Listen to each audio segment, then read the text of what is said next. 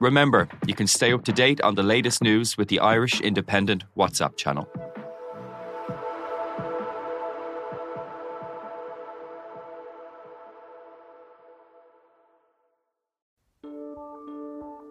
Seachtain, an Indo as Gaeilge. Táim I mon iarachta I dhéanamh teacht ar a chorp, agus súlagam amachchan seo gur féidir é a chur in uig ceart lena bhaintir féin. Scialtaí, fis, tuirmí. Tá sé dochreite nach bhéadach ara I gcóir na meáin an cheist sin a eáil. Bhí an tálam a gnám go raibh áthacáir na reachtam. Iadach sé táirn go raibh an áthacáir san I list dúthal agus go minic freacht gár a clig sar ducha sin éachair. Ná ní bhín ann dardarach sé sin. Bhín marabh. Seachtain. Find us on all the usual podcast platforms.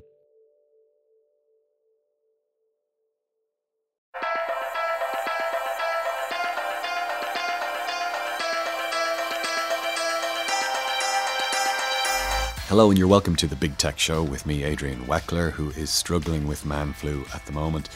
But here to help me struggle through it is one of Ireland's best known technology figures, the son of a Wicklow farmer who grew up to run one of the biggest tech conferences in the world. You might also know him from his Aran jumpers. Paddy Cosgrave, welcome to the studio. Thanks for having me. Now we're going to talk about a lot of things today, or rather you're going to talk, because my voice, I don't know how long it's going to actually stay functional, but we're going to talk about MoneyConf, which is a really big conference that you're bringing back to the RDS in June. We're going to talk about other things, the Web Summit. We might get onto things like the property crisis and plenty more, maybe even some politics. I don't know. When with conversations with you, we tend to they tend to wander a little bit in a good way. But first, I want to ask you a quick update on the Web Summit next year and whether it's going to be in Lisbon. Because I think when you did the deal with Lisbon, I think it was 3 years, possibly plus an extension with the option. Is that right? And so this will be the third year. This will be the third year, and it's great. It is an amazing city. It's gone from kind of being off the radar, I think, for a lot of the world to becoming a really important tech city almost overnight. And it's not just that great companies are coming out of Lisbon. So Farfetch is about to go public, which is the first kind of Portuguese unicorn to go public. Go public in the next month or two, I think. There's also Google just opened up offices there, and are going to build out. Initially, it was just Iberian-based operations, then Southern Europe, but it's been expanded to all of Europe. So they're recruiting right now for Norwegian speakers, Finnish, Swedish, and it's going to be, initially just 500 jobs, but I think a much bigger operation. And so, what happens next year? Do you stay there next year or not? Hopefully. Okay. But we always have our eyes open. Like, why would you consider moving though? Because I've been to the event in Lisbon. Yeah. It is custom made. I can get a light rail system right into the event, pretty much from the airport. Yeah, it's amazing. There's a lovely kind of boardwalk. Why would you even consider moving from there, or is it just that you don't like a quiet life? It is an amazing. Lisbon is just this amazing city. It's an absolutely incredible. It's an incredible city. And I think we'll do everything to figure out how to stay there really forever. I've fallen in love with Portugal and with Lisbon. I was there for Christmas and for New Year's.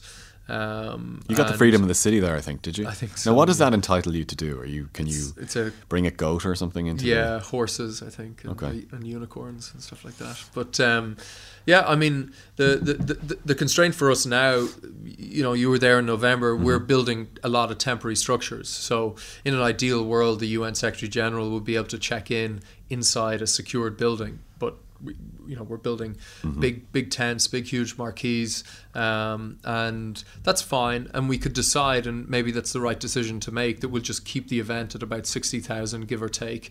But there seems to be demand to make it even bigger, cover more industry verticals. So you correctly talked about Mercedes. We've added a car conference internal to Web Summit called Autotech. All the big German car manufacturers, not just Mercedes, have become partners. And I'd love to do something in agriculture that requires more space again to have John Deere and these other companies participate. So it just depends on a number of factors. You mentioned the UN Secretary General there. Would you like for it to... I get the feeling sometimes when I look at some of the guests and I look at you introducing people on stage that you're especially interested in the public policy element of the Web Summit. You know, a lot of senior figures from different governments coming there. Is that a direction you want to take it in? Yeah, so first to give people a flavour, it's everybody from the UN Secretary General to 5 or 6 European commissioners like Margaret Vestager, who of course fined Apple very famously a number of years ago, and that matters if you're living in Ireland, to Al Gore, to people from NATO, heads of state from around the world. Now the reason we're doing that is not necessarily my preferences, it's more a recognition that technology is increasingly impacting the world we all live in, for better and sometimes I think for worse. And so we're beginning to tackle, or at least discuss, some of the more pertinent issues. What impact will AI have on jobs? You know, people have a right to be concerned about what are their kids studying right now in school, what are they thinking about to do in college, and will there be jobs for them when they leave? Other issues. What do you think about that? Because I saw Professor Hawking at last year's Web Summit, and he has, just like he did last November, he has sounded warning for a couple of years now. But others think maybe that's a bit too scary, that AI isn't really going to, to do us all out of a job. I think the warnings that Hawking makes come with a caveat that it's not necessarily that these are imminent, but that these are just very real possibilities at some point in the future, and that we need to be prepared for when that day comes. If you look at, say, the top roboticists in the world, Rodney Brooks from MIT, Professor Rodney Brooks, there was a big report last year that had fancy graphs, went viral across the internet, suggesting that millions of jobs are going to be replaced by robots within 10 years. There's a great example which has to do with basically maintenance and groundskeepers. About 1 million jobs are due to be destroyed in America and replaced by robots. Rodney Brooks published a rebuttal to this about 2 months ago, saying, okay, let's just take groundskeepers and maintenance workers. To date, there are no robots doing these jobs, and there are no known prototypes in a laboratory setting performing any of the tasks that are due to be replaced by robots in 10 years. So just questioning some of the kind of people are just making a leap. Maybe people are making a leap, and he is the foremost roboticist in the world, and he's adamant that this isn't going to happen as fast as people suggest. However, it will eventually happen, but it's many decades away. And if you look in terms of AI, Professor Gary Marcus from NYU sold a company to Uber. He's been at Web Summit a number of times. He's written a number of posts in the last 3 or 4 months just saying, look, we're over-exaggerating by a huge margin the impact of AI. Some of these voice technologies have now been around for 10 years, but really, have they got that much better over the last 10 years? You know what, we have an Alexa, or it's not Alexa, don't say the A word on broadcast ever, because it triggers a lot of devices. We have an Echo at home, an Echo Plus, and she's quite, the A is quite clever, but she's not intelligent. She's a bot. She's definitely a bot. There is not really AI there. Yeah, and I mean, Gary Marcus uses a great example that to date, that nobody has developed an AI system powerful enough to read at the level of a 6-year-old. Right. It's like senior infants kids who are just learning to read will outsmart the most powerful supercomputers on Earth still to this day. That's just a more complex task. So, let me ask you about. Well, just before I leave that, just on the Web Summit, I mean, is it that the Web Summit, is it that you've proven that it can be a movable event? Was that always a goal for you, especially when looking at scaling up from Dublin to Lisbon? Well, I think we've proven more that with Rise and Collision. So we started an event in Asia and in the United States that are very similar to Web Summit, just under different brands. And they've grown faster than they're not as big as Web Summit today, but they are growing faster than Web Summit did in the past. And Collision may be larger than South by Southwest this year, or will be pretty close to it.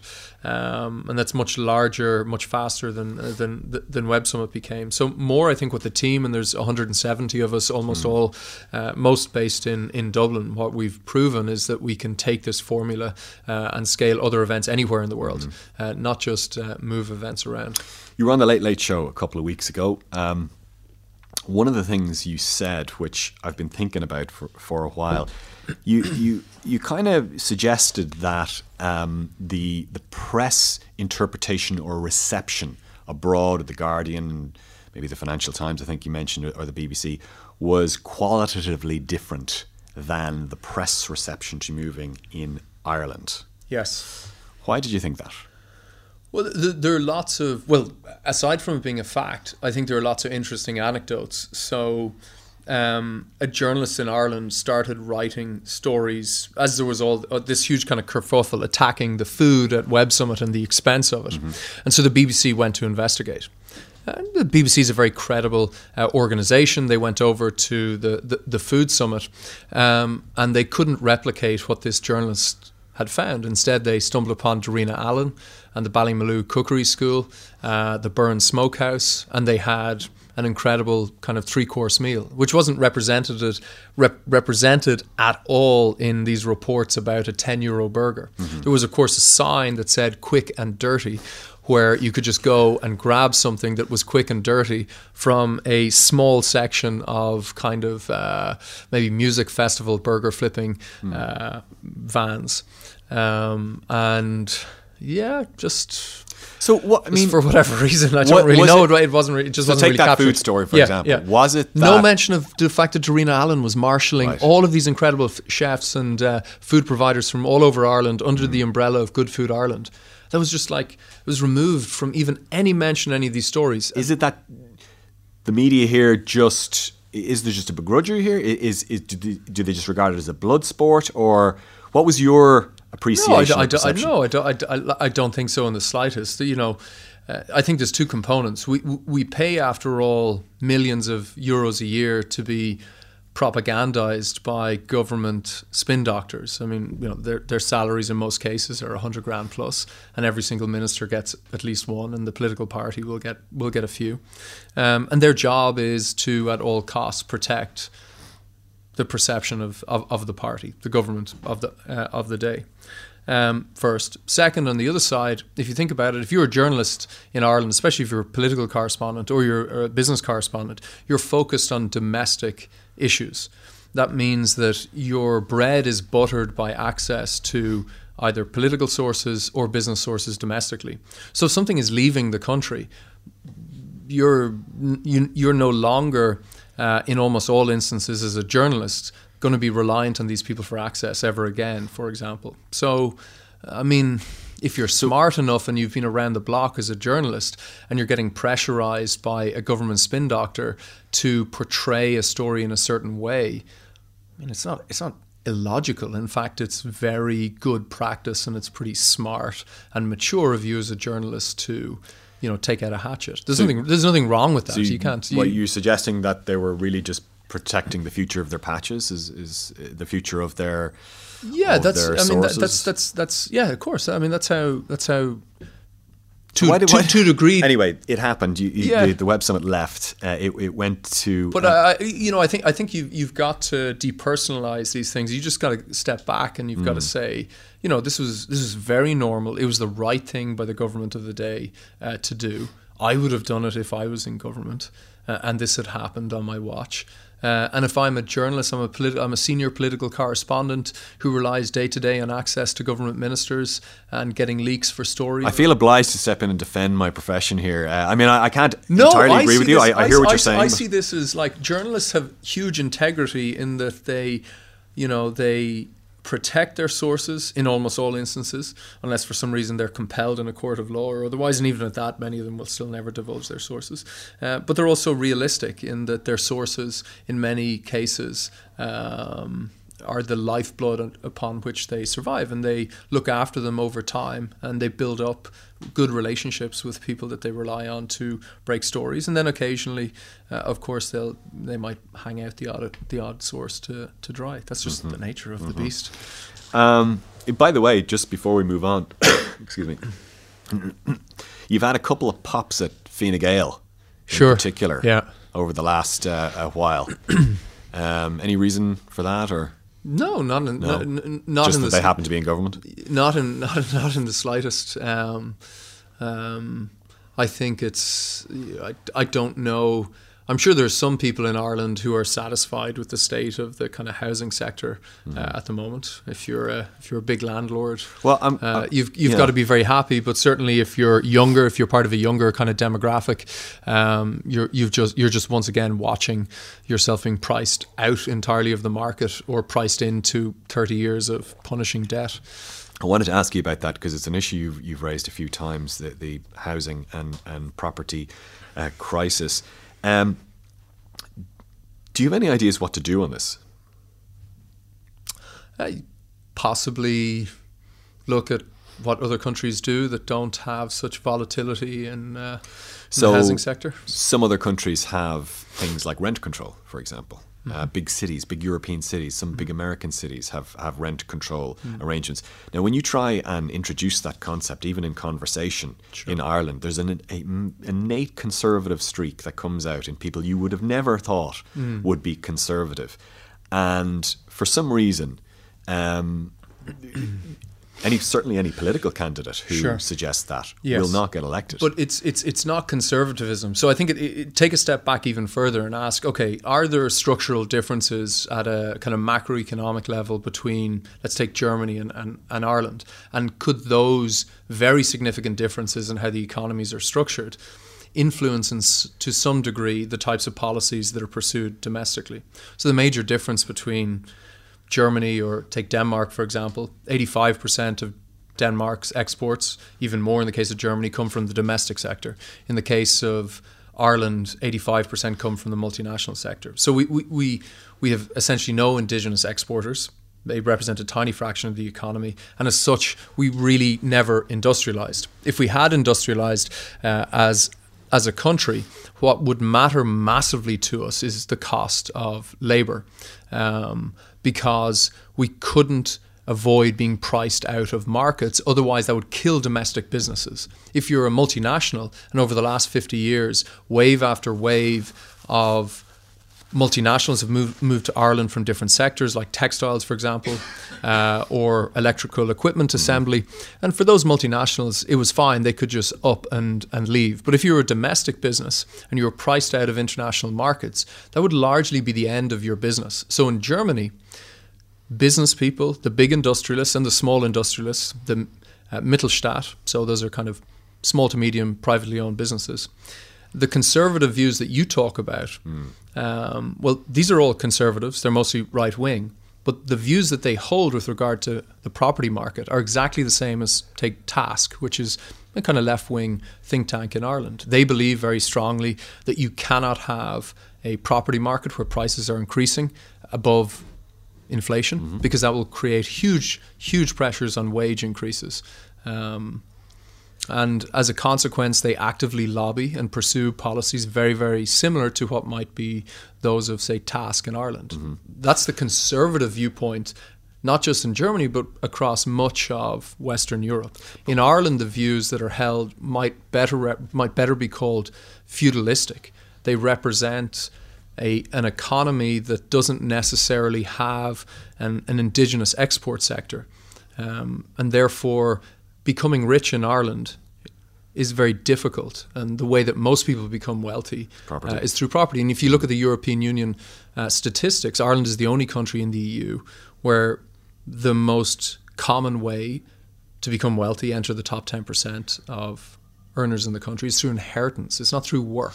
There's a fundamental breakdown in Ireland, unfortunately, at the moment, between working and doing well. Actually, if you want to do well, you just need wealthy parents. So it's which will be a major problem, I think, for governments, whoever's in power over the coming years. Yeah, so security, because it strikes me that in Ireland we tell ourselves that we have a strong notion of social justice in matters of property, just because it takes a relatively long time for somebody to be evicted through the court systems. And I think maybe we kid ourselves in saying, well, that shows that we have a conscience about it, and we're not out of touch with our roots and our predecessors and everything.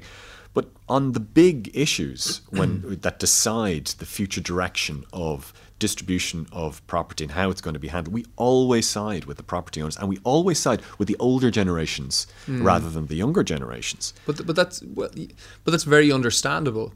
If you take a step back and you look at, let's say, all of the Western world, and you ask yourself what type of policies tend to be pursued in countries where there's very high levels of inequality. So, normally, based on decades of research, the more unequal a society is, the more likely policies will be implemented that tend to favour special interests, or those that have disproportionate levels of power relative to everybody else. The more equal a society is, the more common policies are pursued and implemented that tend to be more representative of the interests of most people. So where does Ireland lie in the scale of inequality? Well, it happens to be the most unequal society in the Western world. If you take the OECD, that includes Chile and Mexico, Ireland's more unequal than Chile and Mexico. In what way? In gross income, which is the most common measure of inequality. However, through social transfers, we end up with a about average society. My colleague Dan O'Brien here, fairly well thought of economist who's also a writer, he would take issue with that. Actually, he's always tweeting very interesting graphs based on OECD statistics and CSO figures, showing that actually the wealth distribution in Ireland is maybe a little bit more even than we like to let on. That's not to say that the property system here is fair, but maybe it's not quite as sure. Yeah, he's talking about after-tax redistribution, right? Which makes us about average within either the OECD or the European Union. What that means, another way of kind of thinking about that is saying, okay, so really what it means is a huge number of people in Ireland are effectively underemployed. So there's an enormous amount of poor-paying, relatively low-skilled jobs internal to the Irish economy. And then there's a very small number of incredibly well-paid jobs. And each of those people goes to work every week. At the end of the week, a small number of people are paid a huge amount of money. Large number of people are paid very, very small amounts of money. And then at the end of every month, there's a small adjustment made through what's called social transfers. Another way of measuring the extent of this inequality internal to the Irish economy is looking at something called overeducation. Again, it's a statistic produced by the OECD, of which I'm sure Dan is very familiar with. So overeducation measures the extent to which those employed within the workforce have more education than is needed to fulfill the task that they're employed to currently do. And Ireland has the highest rate of overeducation within the OECD. So that represents two things: a spectacular education system that has achieved something amazing, which is providing a very high level of education to an enormous number of people, but it represents also a failure in terms of industrial policy, where industrial policy hasn't managed to catch up with our education system and produce jobs that are at the level that the people of Ireland are able to work at. Just on that point, you've had a few interesting points about this over the last few years. You've said more than once now that you think we might be putting too many eggs into one basket. And what surprised me was that the sector you were really talking about was the tech sector, particularly with regard to multinational companies. So we've got a couple of big companies here. In Dublin, for example, we've Google, which now employs 7,000 plus people. We've Facebook heading towards 3,000, possibly 4,000 in 12 to 18 months' time. that's an actual growing percentage of the entire city's workforce in 2 companies. Yeah. You've argued that we should be trying to diversify our industrial policy, or at the very least that it may be a strategic mistake for us to be focusing so much on these companies. I think you can never know for sure. Are this generation of multinational companies going to do something that no generation of multinational companies has really done in the past? So 50 years ago, a kind of a lone civil servant, T.K. Whitaker, pushed some very significant changes to how the Irish economy was structured. We started introducing very competitive kind of tax opportunities to multinational companies. And over a number of generations, again, from textile manufacturing to electrical equipment assembly to computer assembly, these companies have come to Ireland. We've benefited hugely. They've created vast employment, and they've subsequently left to go elsewhere. I think it may be the case that this generation of companies might not do that. We just have to be certain, or at least in some way sure that they're not going to leave. And then we can continue to do what we're doing. But I think the central bank for many quarters in a row have warned that there are significant risk factors to the Irish economy because of the huge dependence that we have on this singular sector. Do you see any warning signs that any of these companies might be considering it at some point in the future? Maybe not consciously right now, but are you reading anything? I think it's very difficult for me to say. I'd never like to, say anything. We do work with all of these technology companies at a global level. We've partnership. They are our partners at our events all over the world. I think people should at least look at the office openings of some of these companies elsewhere in Europe. Look then at the roles they're hiring for. Ask, is the fact that they are offering relocation bonuses to mid to senior staff in their Dublin offices indicative of something greater? They should ask, does the change in how Facebook and other companies coming down the road, which hasn't been announced yet, account for their tax on global sales? The fact that they're changing that, will that have a material impact on Ireland? Is the IMF and our own central bank correct in saying that it will have a material impact, or should we dismiss? We could dismiss those. These are just kind of some of the. But don't they love the friendly welcome, and they love the atmosphere and the warm? Yeah, and I mean, I personally, these are the largest, most successful companies to have ever existed in the history of the world. They're continuing to expand at such a pace that maybe it'll become almost kind of irrelevant that Ireland is used less and less for booking of tax on kind of global earnings, and that they will just double down here. And it's kind of almost like a rounding error that it's slightly more expensive to have a large office here than Poland or Berlin or Madrid. Because that's what it seems like at the moment. Yeah, I know yesterday the Taoiseach was officially opening Google's new building, but if not every week, certainly every other month, we hear that Google or Facebook are looking at new offices. The latest is that Facebook may be considering renting AIB's old headquarters in Ballsbridge, which is a huge facility. Yeah. So far it seems. Yeah, and I think for these companies, I think Facebook's going to end up spread again across a building or two, and even Google is spread across multiple buildings at this point. Facebook's come to the north side. Yes. But these things are notoriously difficult to predict. Who really knows? Just before we come on to MoneyConf, and I know that you're announcing some speakers next week, yes. So we're going to talk about it only in general terms. But there's one last issue that you have been bringing up, and the laws of defamation mean that I have to, be careful about this. But yes. You've brought up a couple of times. I remember I was at a press conference, I think it was last year, when you brought up the issue of corruption. Corruption in Ireland. Yeah. And I think the reaction among a lot of people, other than the actual detail of what you were talking about, was, why is Paddy Cosgrave suddenly interested in corruption? I mean, people take on interests and causes, but it's not like maybe Stuart Butterfield from Slack is sitting around saying do you know what, Paddy, one thing you should address is corruption in Ireland, or are they, or why are you interested in this? I think I grew up I'm 34. I grew up in a generation where most of my friends left Ireland. I think many of the underlying reasons why they left, some would maintain it was because the entire country partied too hard and we crashed the economy.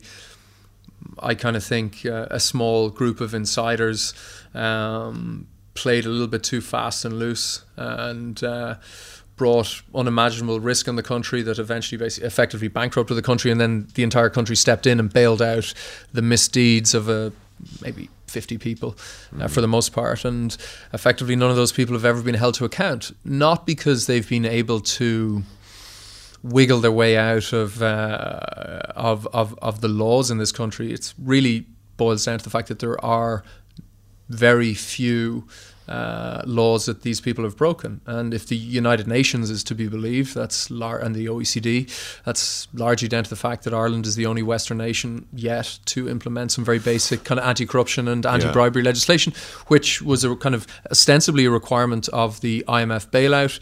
The legislation was supposed to be rushed through in 2012 as emergency legislation. It was drafted, and emergency legislation is designed as emergency legislation to be just rushed through and implemented, and still 6 years later we're waiting for it. That being said, I think there are some indications that that this legislation might come to pass in the coming months. And even if you think, look, there's no corruption at all in the country, that's fine. Then you should also have no objections to at least just bringing in some basic rules of law.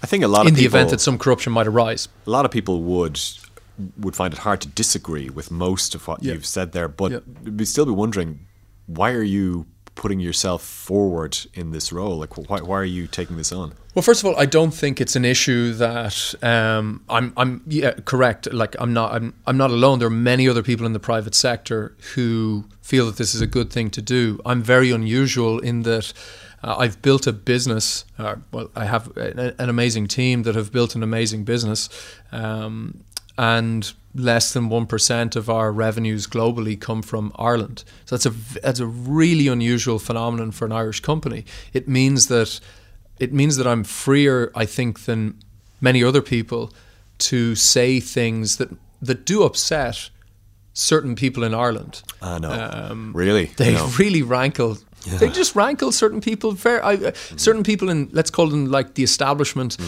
feel that in some way I am saying that that you are corrupt. Anybody that's a member of the establishment in Ireland, nice high position in a bank or something like that must be corrupt. That's not at all what I'm saying. I'm just more interested in just implementing some legislation, and the legislation is good to implement if there is corruption, and even if there isn't any corruption whatsoever. It's like, if there are no road traffic accidents, does that mean we need no rules of the road? No, we should have some basic rules of the road. Just because nobody's been killed using semi-automatic weapons doesn't mean that we shouldn't have legislation in Ireland against the ownership of kind of semi-automatic or fully automatic. You heard it here, weapons. Folks. These are very basic. Paddy Cosgrave's going on an anti-machine gun. Crusade. Yeah. I'll talk to you a little bit about MoneyConf. As I said, you're announcing speakers next week, I believe next Tuesday.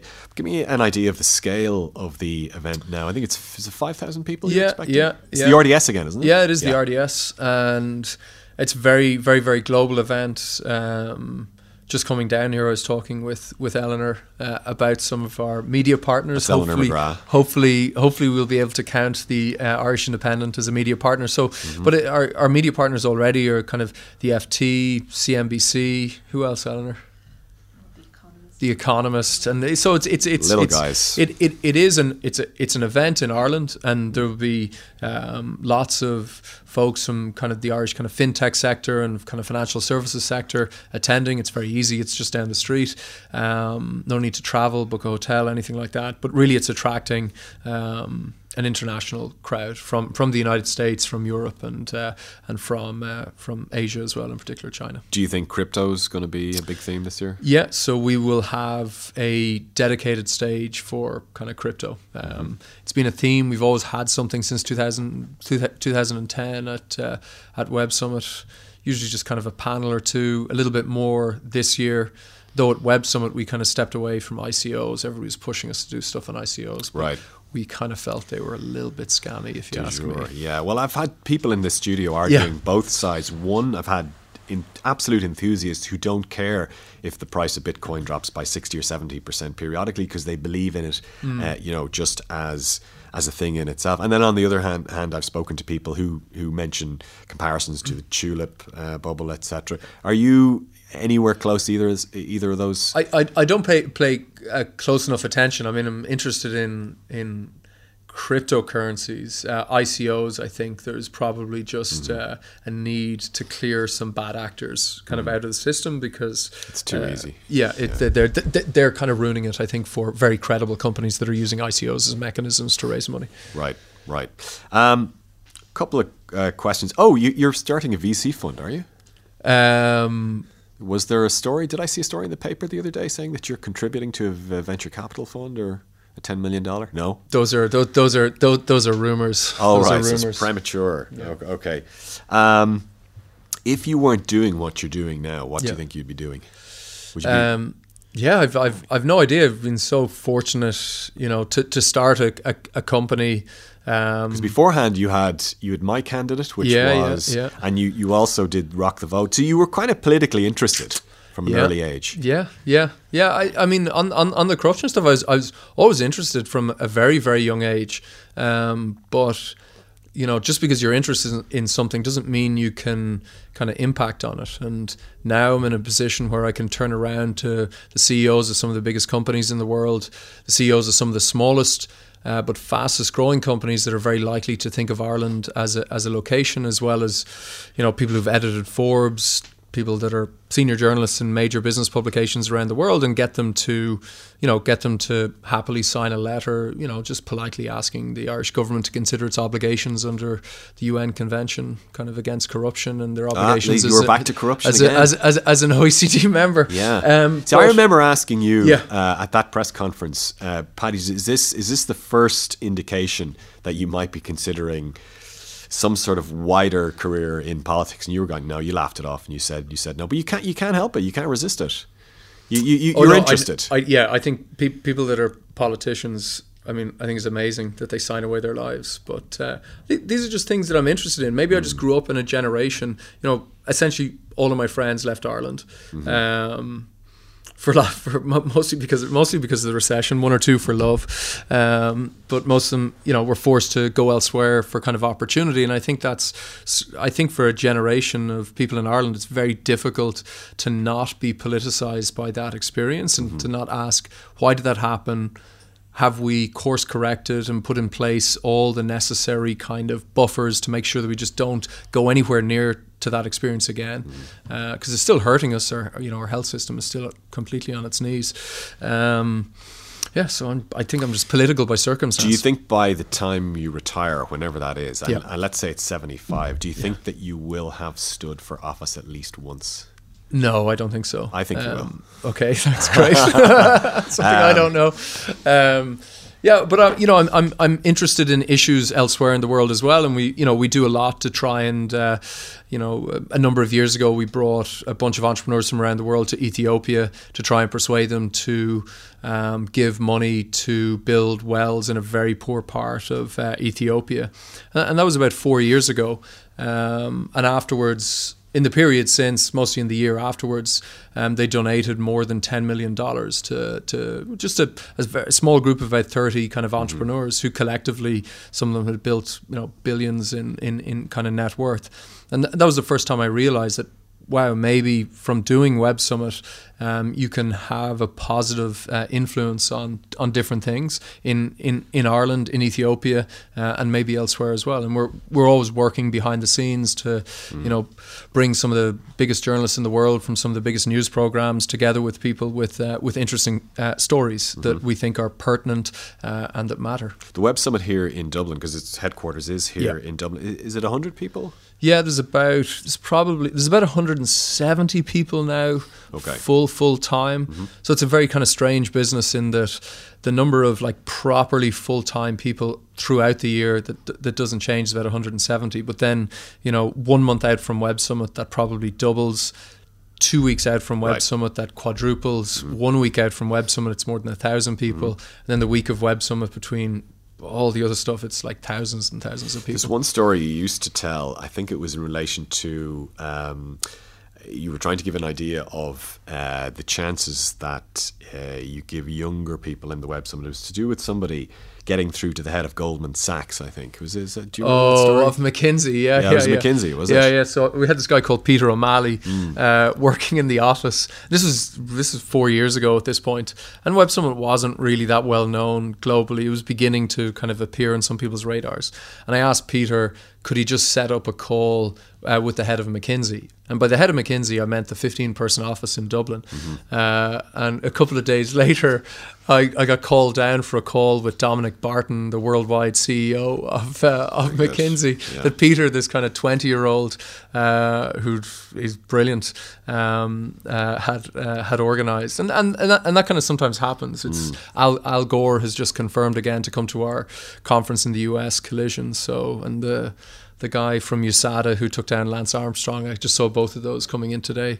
So it's fun. It's lots of Irish people just kind of hustling, picking up the phone, sending emails to obscure people that you might think for some reason wouldn't talk to you, but they're all interested in telling their story, and we give them a platform. Did you ever get an offer to sell the Web Summit? Yeah. Lots not one that you considered. Lots of offers. Right. No, I'm really kind of proud to have, along with a really great, an amazing team of people, built what we've built, and I still feel we're just kind of getting started. It's kind of bootstrapped from the very start, and we're kind of really beginning to find our groove. I think there's maybe 14 or 15 people joined us in January. The biggest change has been, as a bootstrap company, you don't get external investment. So bootstrapped versus, say, venture funded, they're two very different experiences. So when you're venture funded, people are taking a bet that you can build something very, very big in the future, and they buy a little bit of the company now, and they give you a huge amount of money in return, and you can use that money to accelerate certain things. So you can hire amazing, experienced staff, and in our case, as we grew, we were certainly able to hire some experienced staff. Eleanor's a great example. She worked for the Conservatives in the UK for many years, but now the big difference is now. You take the age profile of the company. 2 years ago I know this. It was this time January 2 years ago. It was 23.9. It's now over 29 years of age, which is more representative. If we were a venture-backed company, the average age would hover around that.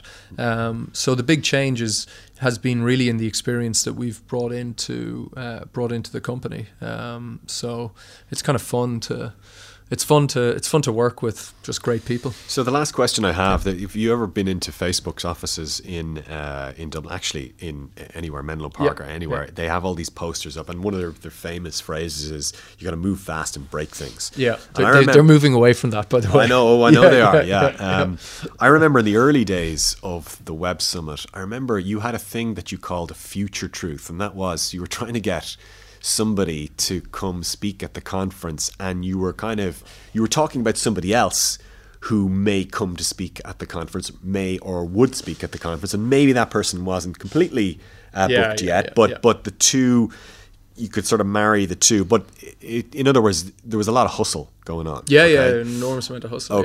We'd never do. You could never do a future truth with a speaker, because that's incredibly high risk. Because if you were to misuse, like say Peter Thiel or co-founder of Facebook, Dustin Moskovitz' name, and it's quite tight. These people know each other, and somebody Right. was to call somebody, not only would you lose both of those people, but reputationally, that would be a kind of too great a risk. It was more on stuff like the food summit. So I just really wanted to create this kind of showcase of Irish food, and you kind of have to paint a dream. It's really a dream. You're just painting something that doesn't exist yet in people's minds and telling them that it's going to be amazing, and then going to persuade Good Food Ireland that they should get involved before you've even got planning permission from Dublin City Council to be able to house them. And meanwhile, they're rounding up chefs from around the country, and you're knocking your head against a stone wall trying to get licenses to build temporary structures in Herbert Park, and eventually, the first time we did the food summit, it literally just all somehow came together at the last moment. So certain things you can kind of paint a picture of what's possible in the future, but with speakers you could end up well, Paddy Cosgrave, cropper. Thank you very much for coming into studio today and for staying with me through my own man flu today. The Money Conf is on. Is it the June 11th to 13th? Yeah, June 11th to the 13th. 3 days. Yeah, it's an amazing kind of group of. I'm going to say this. I'm totally biased, but it's a great group of speakers from kind of every interesting company in the space. So if you buy things or you sell things, especially any type of, if you run a shop or you're just selling a service.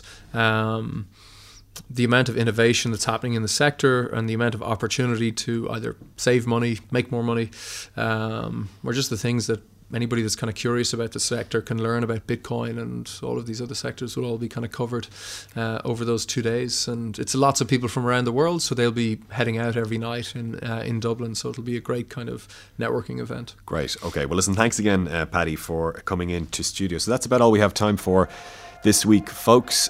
Please do hit like or give our podcast a rating on whatever podcast engine you use, and we'll talk to you same time next week. Bye-bye.